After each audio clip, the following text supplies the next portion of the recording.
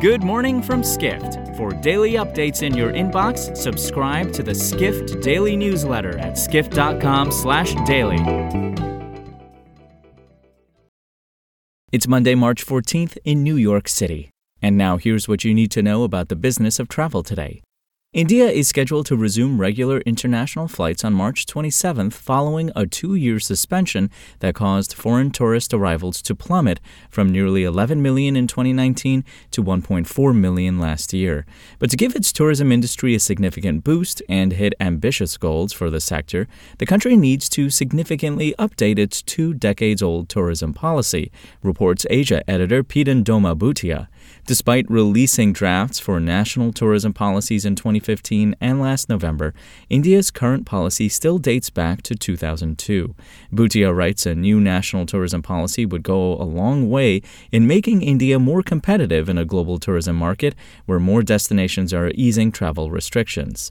One Indian travel executive said a new policy would help provide guidance for tourism businesses still struggling to recover from the pandemic. So when might the country's Ministry of Tourism, which has set a goal of attracting 100 million foreign visitors by 2047, launch a new tourism policy?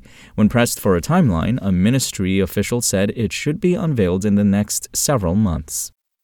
We turn now to the ongoing fallout from Russia's invasion of Ukraine. Skift has updated the list of prominent travel companies, 43 now, that have announced they're pulling out of the world's largest country.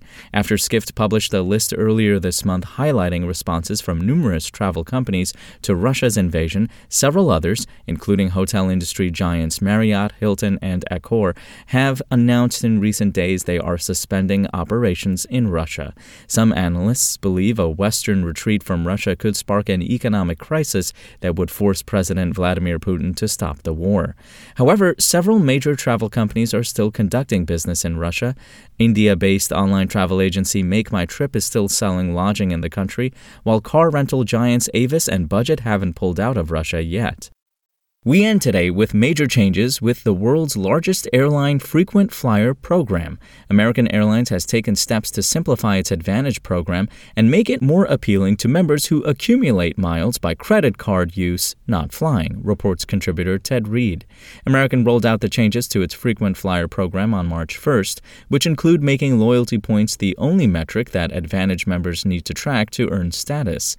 The program calculates loyalty points on the number of miles members accumulate by flying using an AAdvantage branded credit card or by making a purchase with an American partner. Heather Samp, the managing director in charge of AAdvantage, said that it became clear during the pandemic the program had loyal members who had never flown with American.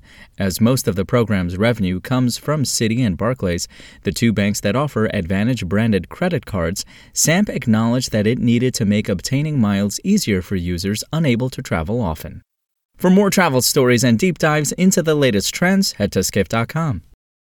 To find these stories and more insight into the business of travel, subscribe to the Skift Daily newsletter at skift.com/daily.